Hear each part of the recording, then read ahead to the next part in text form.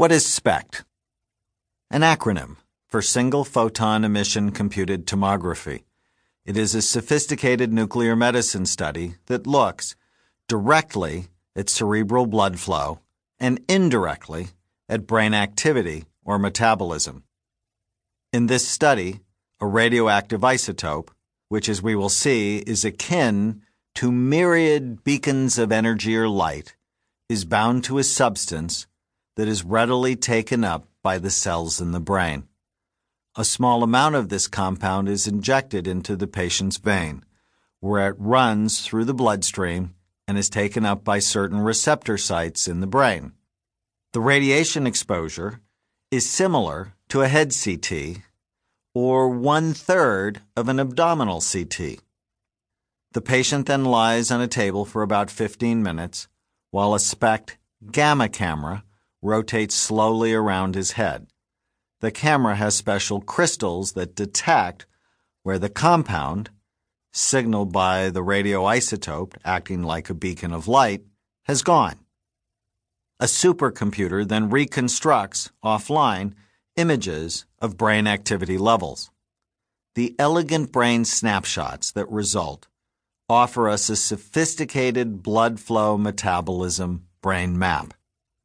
With these maps, physicians have been able to identify certain patterns of brain activity that correlate with psychiatric and neurological illnesses. SPECT studies belong to a branch of medicine called nuclear medicine. Nuclear medicine refers to the nucleus of an unstable or radioactive atom. It's medicine that uses radioactively tagged compounds, radiopharmaceuticals.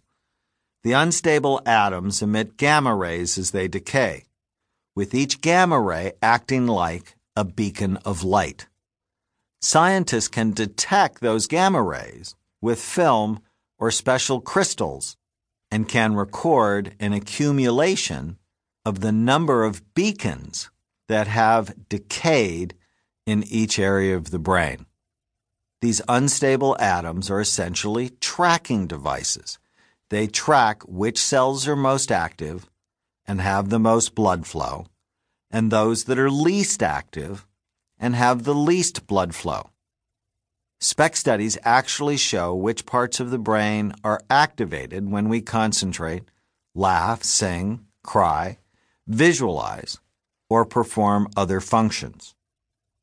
Nuclear medicine studies measure the physiological functioning of the body, and they can be used to diagnose a multitude of medical conditions: heart disease, certain forms of infection, the spread of cancer, and bone and thyroid disease.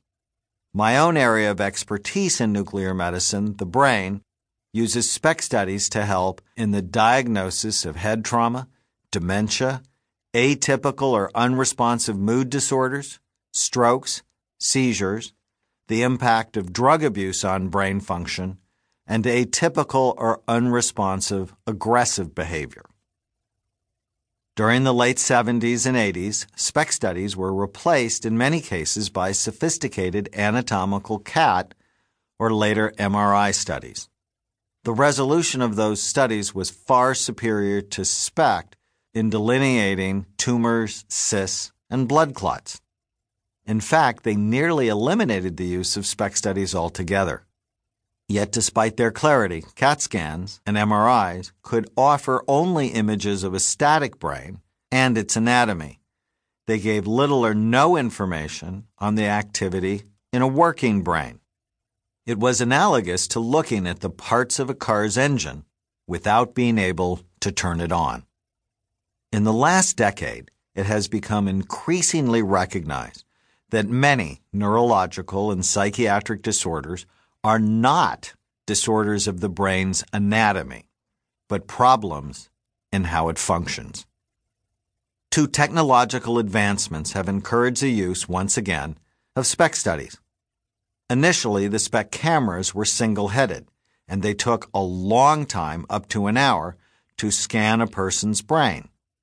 People had trouble holding still for that long, and the images were fuzzy, hard to read, earning nuclear medicine the nickname of unclear medicine. and did not give much information about the functioning deep within the brain. Then multi-headed cameras were developed that could image the brain much faster and with enhanced resolution. The advancement of computer technology also allowed for improved data acquisition from the multi-headed systems. The higher resolution SPECT studies of today can see into the deeper areas of the brain with far greater clarity and show what CAT scans and MRIs cannot, how the brain actually functions.